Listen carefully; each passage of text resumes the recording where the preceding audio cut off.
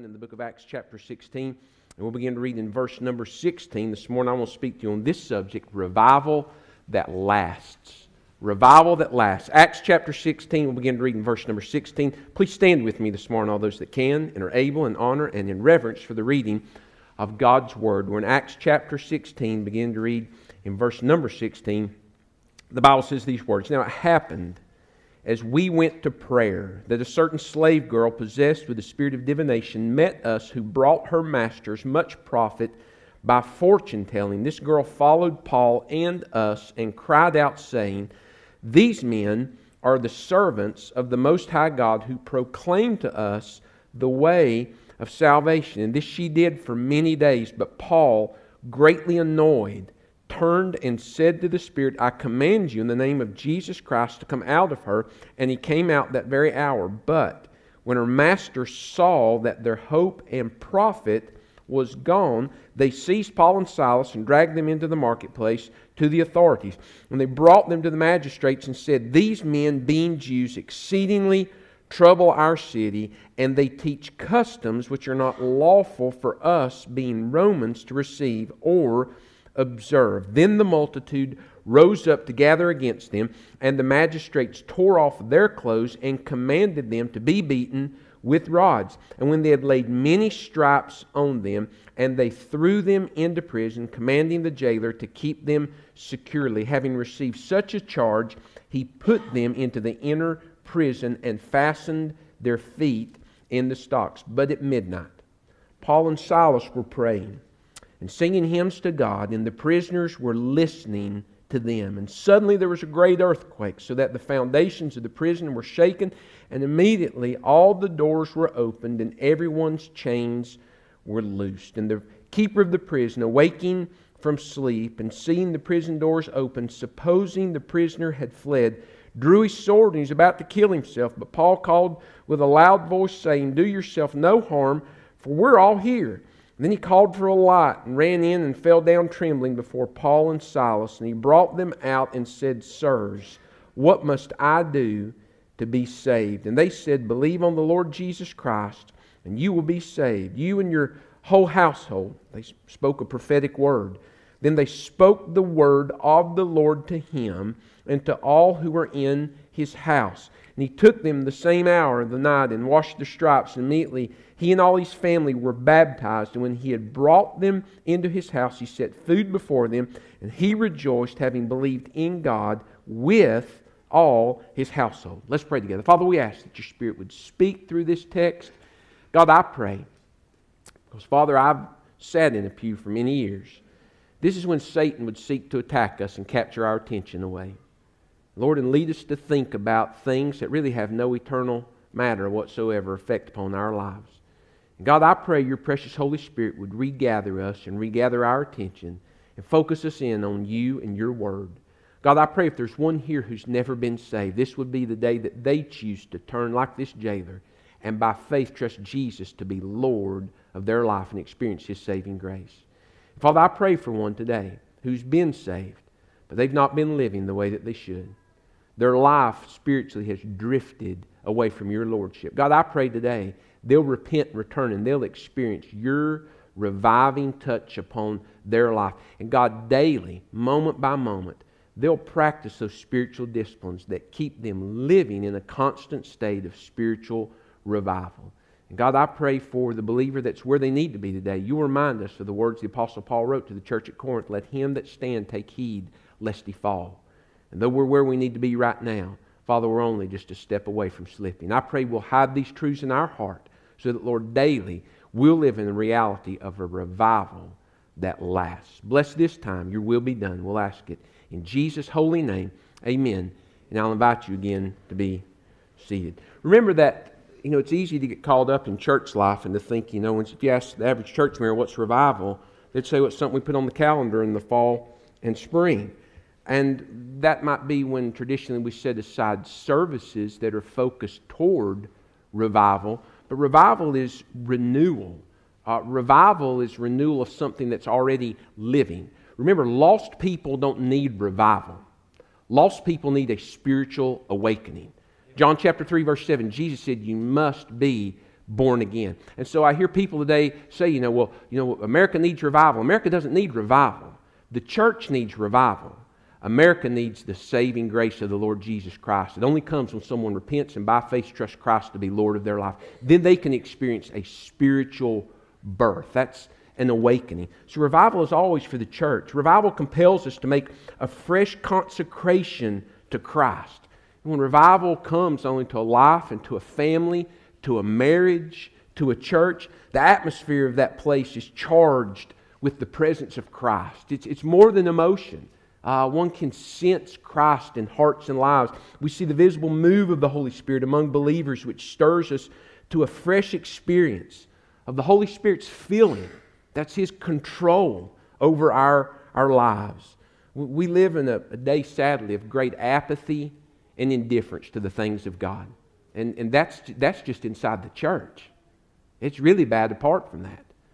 But the Lord said that it would be that way. We saw it. It doesn't have to be, but the Lord in His foreknowledge knew it. Remember, Revelation chapter 1 is a revelation of Jesus Christ. Revelations chapter 2 and 3 are 7 letters. It's so important you know this. 7 letters to 7 distinct churches, which represent 7 distinct ages. Revelation chapter 4, verse 1, John says, I heard a voice say, come up hither. That's the rapture of the church. That's the end of the church age. But just prior to that, at the conclusion of the book of Revelation, the last letter to the last church is to the church at Laodicea. It's a lukewarm, apathetic, indifferent church. They've become self-focused, self-satisfied, and self-dependent. They're apathetic and indifferent about the things of God. And really they've come to a place that they only think they need Jesus Christ anymore. And the sad reality was, even though they thought they had the best of everything, they were poor, wretched, blind, and naked. But at the conclusion of that text, the very last invitation that the Lord offers to the church before the raptures, Jesus says, and this is a great evangelistic passage, but really the emphasis is lost if it's only used as an evangelistic invitation. When Jesus spoke these words to the church at Laodicea, He was speaking it to believers who had lost their drive, who had lost their step, they had slipped away, they had backslid away from their surrender and their dependence upon Jesus Christ. No longer was there close worship. No longer was there fellowship. Jesus says, behold, I stand at the door and knock. If anyone hears my voice and opens the door, I will come into him and dine with him and he with me. They hadn't lost their salvation, but they had lost their testimonies. They had lost fellowship. Sin had separated them from God. And what that church needed was revival. Friend, that's what the church needs today. The lukewarm, indifferent, whatever church needs the reviving touch of Christ upon their lives. And if allowed, Satan will lead people to think that they can make it without the manifested presence of Christ. And I will remind you the words of Jesus Christ from John chapter 15, verse 5. Jesus said, without me, you can do nothing. Absolutely nothing. We need to remember what the church at Laodicea had forgotten. Revival is not something that only happens in the life of someone who has fallen and drifted away, but it's something that happens every single day in the life of a committed Christian in those moments of challenge and hardship. And that's what we're going to see happen in the life of the Apostle Paul. You say, well, revival is really only needed and really only experienced when someone just drifts away and they fall away from the Lord. Not so. When you're walking with the Lord and you're in His perfect will, there are going to be moments, friend, that God is going to allow hardship, challenges, and difficulty. You're going to be placed in a quote-unquote prison of some kind. And that's when the devil can come along and try to tempt us to slip away and to turn away from our surrender to the Lord when the heat gets turned up on our faith. It's at that moment that we need to experience God's reviving touch upon our lives. And that's what happened to Paul and Silas. They came to a place that they experienced God's fresh anointing upon their life when they were tempted to turn back and to quit. I want you to know just 3 truths this morning about revival that lasts. 3 simple truths. It's the rivals of, the recipe for, and the results from. First off, I want us to know this morning the rivals of. What are the rivals? Say that real fast 7 times. What are the rivals of revival? Well, turn to your Bibles and look again. The Bible says in verse number 16, now it happened as we went to prayer. Notice that Paul and Silas, listen, they're not out selling drugs in Philippi. They're not stealing cars and trying to make money off of them. They're serving God. They're going just in their daily walk and in their daily commitment, they're seeking to serve the Lord. And there's some revivals that we can see. A lot of times it's not on the outside of the church, but it's on the inside of the church. It's things that are attached to our spiritual life that can really challenge us from living in a state of revival. And again, revival is just that fresh daily reconsecration to Christ's Lordship, where there's nothing between. Sometimes some of those greatest revivals are things not, some poor rich kid running around in black pajamas tied to Antifa that's going to cause you to turn away. It's a lot of times it's things inside the church and they're attached to your perfect life. Well, the first thing that the devil can use to turn us away from revival is false professions of faith. It's lost church members. Again, I had a pastor early on. I appreciate that God put some older pastors around me at different times just to give me words that you really don't hear spoken anymore. He said, son, I want to tell you something. He said, ministry would be a privilege if it wasn't for people. Now you think about that. But he told me that. It's not saved people that'll drive you nuts in church. It's lost church members. They wouldn't know God if they met Him in the road.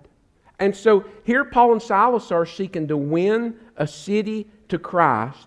And what tempts them and what seeks to move them away from their commitment to God is this young girl who's saying all the right things, but it's coming from the wrong heart. Look what the Bible says in verse number 17. They're just moving about, and the Bible says, verse 16, there was a certain slave girl possessed with the spirit of divination who met us. She brought her masters much profit by fortune telling. This girl followed Paul and us and cried out, saying, these men are servants of the Most High God who proclaim the way of salvation. What she was saying was right, but she was saying it from the wrong heart. And it came to the place, friend, that she wasn't helping ministry, she was hindering ministry. And the Bible says that Paul was absolutely annoyed by this. She had religion, but she had no relationship. And I'm telling you, friend, lost church members will always seek, and lost people who think they're saved or act like they're saved, who are attached to your life, either in the workplace or in your family, they will always seek to make light, to tear apart, or to put out the fire of revival in your life. They're always going to do that because they want you to come down where they are. They know when to say the right things on cue to the right people, but the real truth comes out around people that are just like them. If you're not careful, if you watch people, you'll take your eyes off of Jesus Christ. And the devil can use those voices, friend, to discourage you and to turn you away from your commitment to Christ. And so, listen, Jesus had 12. One was a hypocrite. I've met so many people I've tried to witness to, and I say, won't you trust God? Won't you come visit? Well, church is full of hypocrites. And I was like, well, I won't deny that. But, you can endure hypocrites while you're on this earth and then one day go to heaven, or you can die and go to hell and spend all eternity with all the hypocrites. And I've just decided, friend, even though I don't want there to be lost church members and lost people who claim to know Christ, but they don't, because Jesus said, straight's the gate, and there's the way, and few there be that find it. And many in that day will say, Lord, Lord, have we not done all these things? But He'll say, depart from me, I never knew you. They were lost church members. I've just decided, friend, to pray for them and to endure them, but not to let them turn me away from the joy of serving and living in a state of revival every day. If you're not careful, you'll let people drive you nuts.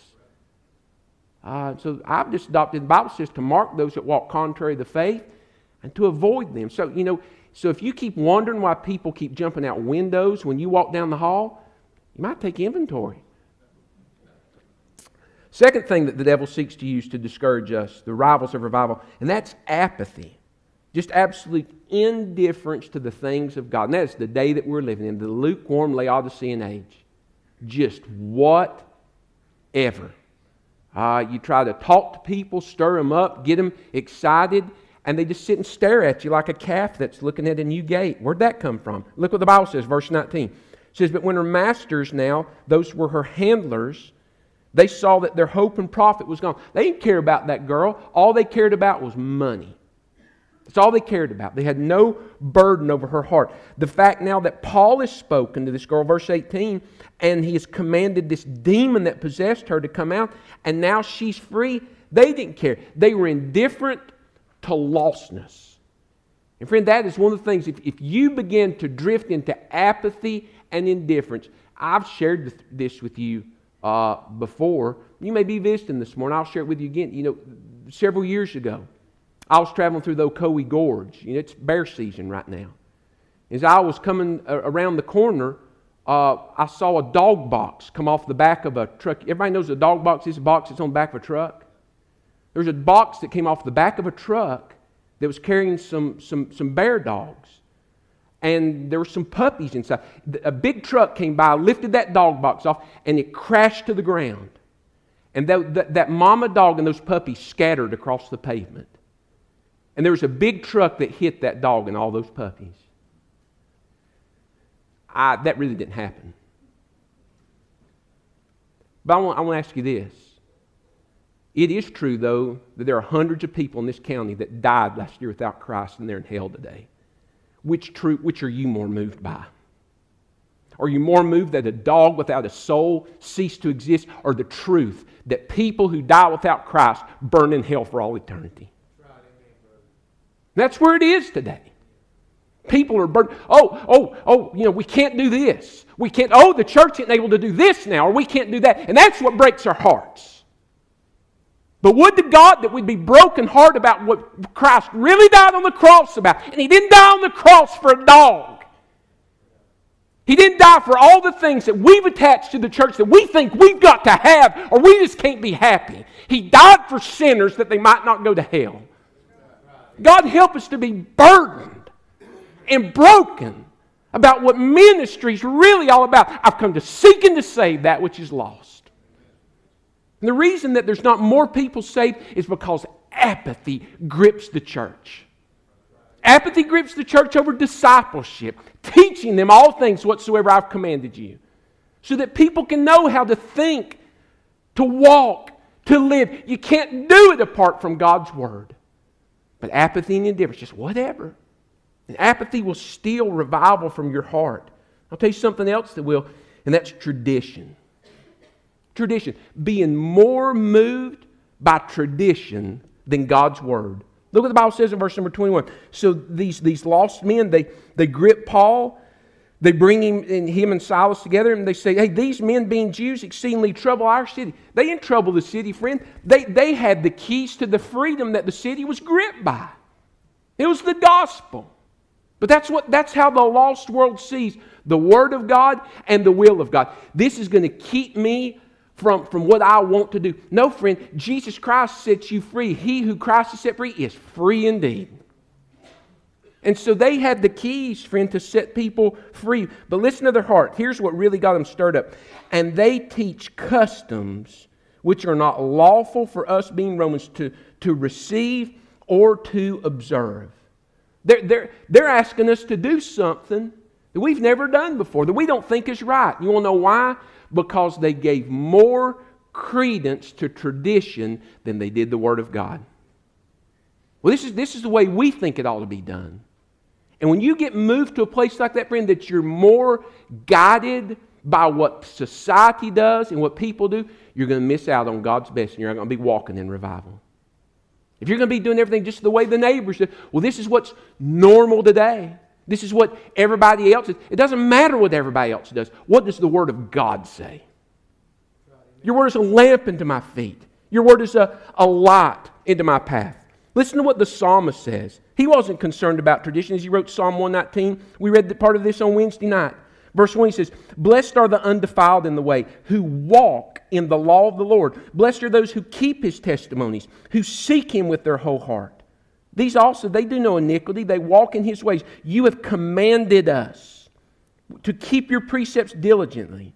He says, oh, that my way were directed to keep your statutes, then will I not be ashamed. You know what he said? He says, oh, that my way were guided by the Word of God. Not by tradition, not by what's popular, not by what everybody else is doing, but by your Word. He said, then I wouldn't be ashamed. You want to live in constant revival? That is a right, renewed relationship with Jesus Christ, my friend, you've got to be making sure you don't, lost people, you're burdened over them, but they're not guiding the way you think or live. You'll be praying each day, God, strip away apathy and indifference. Let my heart break over what broke your heart and sent your Son to the cross. And God, I pray above all, your Word will be what guides me and directs me. Not tradition, or that's the way Granddaddy did it. Or my mom was always that way. But by your Word and your Word alone. Those are the rivals of revival. But notice this now, the recipe for revival. When we come to a place that we need to experience God's reviving touch upon our life, what are things that we need to make sure are a spiritual reality in our life? What are things that must be present to experience God's reviving touch? Well, first off, there must be conscious prayer. By conscious, I mean, friend, not just the same, well, Lord, thank you for the day. God bless all the missionaries. And thank you for the food and house. Amen. Just the same verbiage. And again, and people that get stained glass lungs when they start praying. That's not the way you talk to somebody. You see them out in the park, I hate them. Hey, good, man. You all right? Great. And you get to, well, Almighty God. And you're just rehearsing something. There's no conscious, there's not a real conversation happening between you and God. Like God's only got ears that can hear stained glass speech. Friend, God wants to hear. It's not the prayer, friend. It's the heart that it comes from. God wants to hear the words that represent a true, broken heart before Him. And so it's conscious prayer. Not just unconscious saying the same words. You just nudge it and it starts rolling down the track. The same old verbiage. And you don't even know what it is you've said. And so in order to have that kind of prayer life, first off, it must be repentant. I want you to notice this. Paul's in prison, but he didn't build the prison. And so there's a lot of prisons. I love the song that Peggy sings. Holly sang it for her the other day when her voice went out. But it's in prisoner's chains. If some midnight hour you find yourself in the prison, you just call on God. But I want to tell you something, friend, there's a truth with it. A lot of people end up in prisons that God didn't make. They made them. And so they want God to free them from prison that He never made. They're where they are because they're experiencing God's chastening hand upon their life. They want out, but they're not going to get out till first off, they're repentant. You can't have a free prayer line with God if you have unconfessed sin in your life. Now, Paul didn't have any. But you need to know that this morning. Now, I've talked to people who say, well, I just don't feel anything when I pray. Well, two things are the case. One, spiritually you're dead, or two, you've got unrepented sin. But I want to say, too, friend, it's not a matter of feeling. It's a matter of fact. So one of the cases, the truth. If you need to be saved, you've got unrepented sin. And so we don't wash, just weekly. I hope you don't. Somebody next to you may be moved. They've moved over when you sat down. But we wash daily. Especially in this age of COVID, man, we wash our hands. We're lucky we even got skin left on them. Friend, that's the way you're to be throughout the day. Listen, when you pray consciously, as soon as you sin, you need to repent right then. If you fell down yesterday when you're outside blowing some leaves and stuff, you're not going to wait till next Saturday night to wash off. I hope not. But you went and washed it off right then. When you fall spiritually, listen to me, you need to wash right then. You're to be repentant as you pray. As soon as you realize you sin, that's the immediate time. Because if you don't, filth is going to build on top of it. And then more filth is going to build on top of it. And then more filth is going to build on top of it. So pray, when you pray, be repentant. But be real. Don't have this mindless repetition again. Talk to God. Be bold. Be persistent. James chapter 4, verses 2 through 3. James says, you lust and you do not have. You murder and covet and you cannot obtain. You fight in war, yet you do not have because you do not ask. Now listen. You ask and do not receive because you ask amiss, that you may spend it on your pleasures. What's James saying? He said a lot of times people don't have because they don't ask, but a lot of times people have because they ask with the wrong heart. They're not asking for God's will. They don't want what God's will is. They just want what they want, and God in His goodness keeps it from us. But a lot of people aren't where they need to be spiritually because they're not turning to God and they're not being bold. God, do this. God, I don't want to be who I was. God, I want to be more than I was. I'm not satisfied with who I am spiritually. I want to be more. Paul and Silas began to pray. And be specific. Pray for needs. Be very focused. Pray for things that you really need God to do. And be forgiving. Notice that when Paul and Silas here begin to pray, as they're placed in prison, the Bible says that they've been beaten. They've been placed in prison. Verse 23 says, and when they had laid many stripes on them, they threw them into the prison, commanded the jailer to keep them securely. And having received such a charge, he put them into the inner part of the prison, fastened their feet in stocks. But at midnight, when they were tempted to turn away from God, when they needed to experience God's reviving touch, they began to pray. They weren't cursing the jailer. Paul forgave him. We see that because of how he treated him. I want you to listen to me. You need to hear this. Forgiveness is not approval. If someone has hurt you and harmed you, forgiving them doesn't mean you approve of what they did. But it means now you're not a prisoner to them. You have turned what happened over to the Lord Jesus Christ. And you see the real need in their life, and it's salvation. So be forgiven. Jesus did that, Luke chapter 23 and verse 34. He looked on those who had crucified Him. And friend, I want to tell you, your face was in the crowd, and so was mine. I wasn't there 2,000 years ago, but I was there. I was one of the ones that crucified Him, and so were you. He looked upon us and said, Father, forgive them, for they know not what they do. He looked with love. And so that's how we're to pray. There must be conscious prayer. But not only that, there must be consistent praise. The Recipe Revival means you have to have conscious prayer. It's got to be a true, real reality in your life. But there must be constant praise upon your lips. Listen, we all have bad days. I've met different people that claim to know that Jesus changed their life. And I'm telling you, friend, I don't mean once. I mean every time I talk to them. You doing all right? Oh, it's just all bad. Oh. And it's always negative.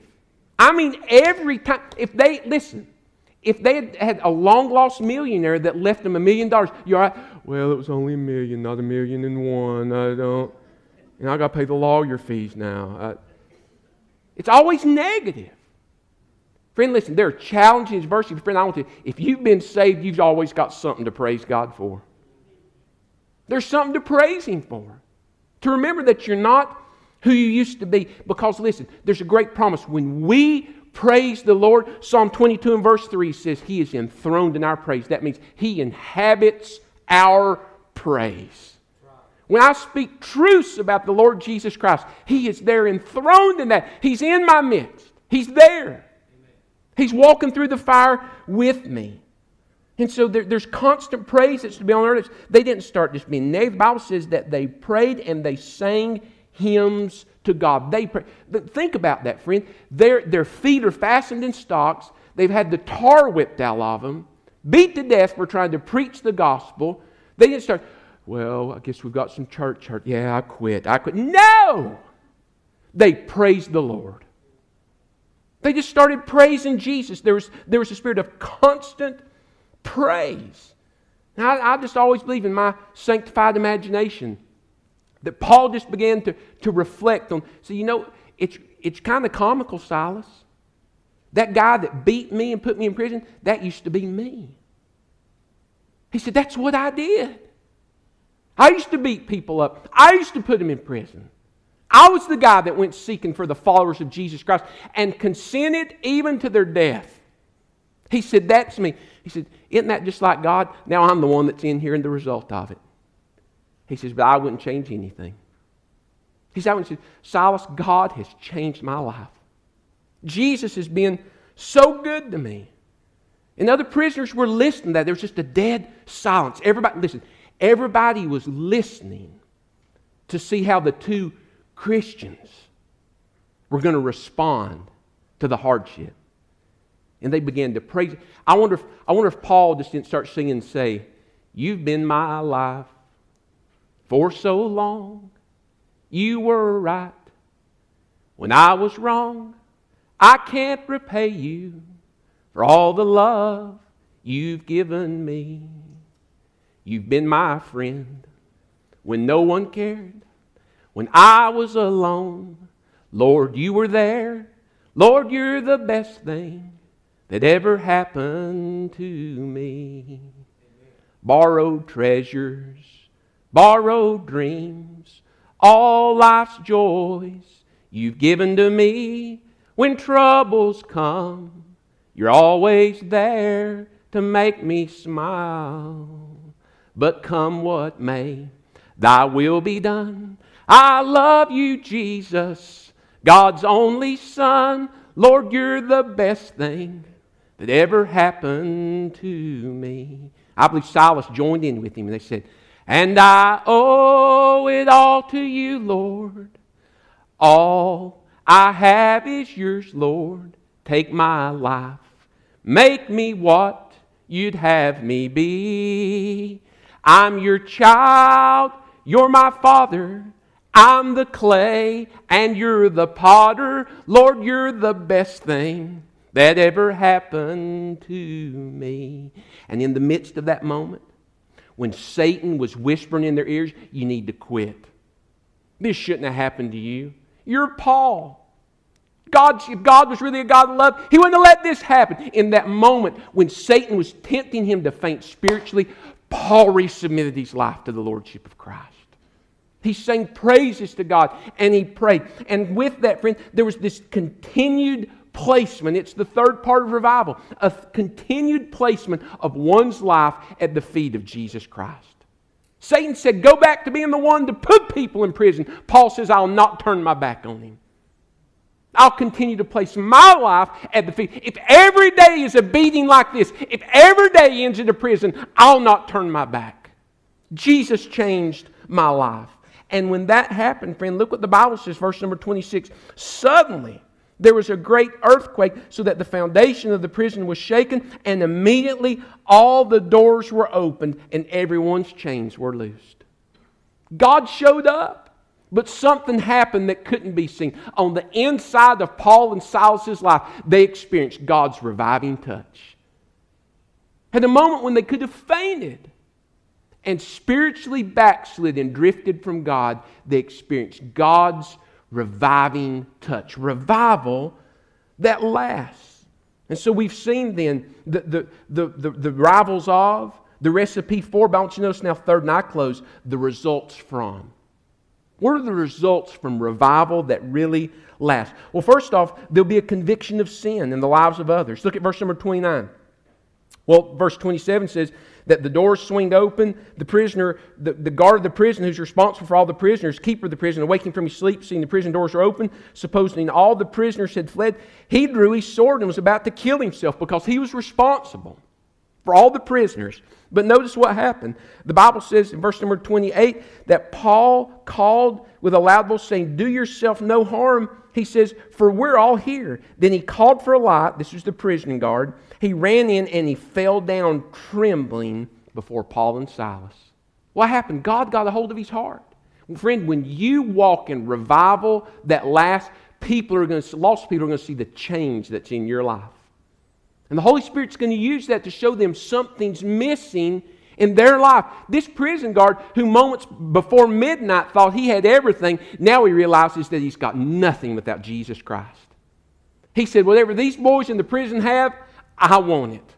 How did that happen? John 16:8. Only the Holy Spirit, friend, can convict people of sin, righteousness, and judgment to come. But they saw the changed life. When you live in revival, God will use it to convict lost people of their sin. And then secondly, there'll be mission opportunities. Look what the Bible says in verse 30. And he brought them out and said, sirs, what must I do to be saved? I wish that it happened more often that way, but it doesn't, friend. But if you'll look every day, God will give you opportunities to sow the gospel into someone's life. To build a relationship. Even though their feet had been fastened in stocks, they were still beaten and bruised. Paul and Silas were still on mission. And so here this guy comes in, and rather than say, well, let's get him, let's beat him now. No, friend, they saw him for who he was, a lost person that needed salvation. And if you look for those opportunities, God will give them to you. And the third result from revival that lasts year is the lost people, sometimes they're going to be saved. There's going to be those opportunities to do that, to share the gospel and see people saved. Verse 31, so Paul and Silas said to him, believe on the Lord Jesus Christ, you and your whole household, and you'll be saved. Now, Paul wasn't saying, friend, that and there's, I don't want to get off, but there's this erroneous thought today tied to Calvinism that if you're predestinated to be saved, that your whole family is. And friend, I'm telling you, that is garbage. Every person has to make their personal choice. Paul was given a prophetic moment saying, if you're saved, your whole household can be saved. They had to make their choice. And so there was opportunity now for lost people to be saved. But not only that, another result that comes from real revival is the righting of wrongs. Look what the Bible says here in verse number 33. It says, the prison guard took them that same night and he washed their stripes. He's so humble now, friend. He spit out all his pride. He realizes he needs to make up for what he did. I believe this with all my heart. There's a lot of Christians who have no joy and they walk in spiritual defeat because they won't go to someone and say, I'm sorry. I did this. It was my fault. Because they're afraid, friend, that the fake persona that they've put up is going to be torn down. And it needs to be torn down so that you can start living in reality. How many marriages, how many relationships never grow, never develop, and never go past because someone won't just simply try to right a wrong. Now listen, I want to say with that, there's some wrongs that you can't go back and right and ought not to. Now I want to explain. You know, you did something bad to somebody that you used to date back in high school. You don't need to start crossing fences and going back 30 years to try to fix something you messed up. You just need to pray for them, pray for that person. Because I want to tell you something, you're going to rip see your britches off trying to cross a fence into a pasture that you don't belong in anymore. And a lot of people through social media now are trying to make connections and reconnect with people that you've got no business trying to reconnect with. So you just pray for them and pray God will forgive you. And maybe in heaven He'll give you mind. You can, before He wipes the tears from our eyes, you can say, I'm sorry then. But be led by common sense and not by emotion. But if you have opportunity, you need to right wrongs where you need to. And that's what took place here. He came and washed their wounds, the Bible says in verse number 33. And then there results in a burden for others. Verse number 32 says, they spoke the word of the Lord to him and to all those who were in his house. Paul still didn't want to leave. When you're living in constant revival, friend, there's going to be an absence of apathy, and you're going to care about lost people. I want to help you with something. You don't have to raise your hand. But any of you still work at the place or used to work at the place you just really don't like working at? You don't like the environment? Your boss gets on your nerves? You know, there's people there, they've got trashy mouths, they're hard on you, all those things. Friend, you know, God maybe placed you there, friend, in His providence so you can be salt and light. So stop griping about how bad it is and start shining the light of Christ into people's lives. Realize that the gospel can change people. That grumpy boss, they're not going to be grumpy if they get saved. Your grumpy coworker's not going to be grumpy if they get saved. That's what I've always believed. You know, grumpy church members, they won't be grumpy if they'll get saved and experience the grace of the Lord Jesus Christ. So have a burden for others. I want to say, what if Paul had quit? Stay with me, we're about to go to invitation. What if, like the average church member, he got his toes stepped on and says, well, I quit. I quit. Here's a man and his whole family that had died and gone to hell, possibly. But Paul didn't do that. In the midst of adversity or failure for the believer, revival is a fresh reconsecration to Christ's lordship. Every obstacle and every hardship that we face, listen, it's an opportunity to experience God's fresh renewal upon our life. Any of you have a cell phone? Any of you have a cell phone? You remember, any of you just plugged it in once, you never plug it in again? What do you do every night before you go to bed? You plug it in to experience a fresh battle. Listen, every adversity and every hardship is an opportunity for God to recharge us spiritually, to experience His fresh power upon our life. And I want to ask you a question this morning. Do you need revival? Now listen, if you've never been saved, you don't need revival. You need to be saved. But as a child of God, would you be honest with me? Everybody look up here at me. We're about to go to invitation. You don't need to take any more notes. Has there ever been a day where you've loved Jesus more than you do right now? Then you need revival. You need revival. You need God's fresh touch upon your life. Those enemies that face us, are you giving more ear to lost people? Their thoughts and their desires? Are you allowing the actions of someone else? I mean, I know people, they've lost all their joy because there's a lost man in the White House and a bunch of lost people turn our countryside. I don't like it, but friend, listen, my joy is not in the present, it's in the person of the Lord Jesus Christ. Don't allow lost people to steal your joy. It's in Christ.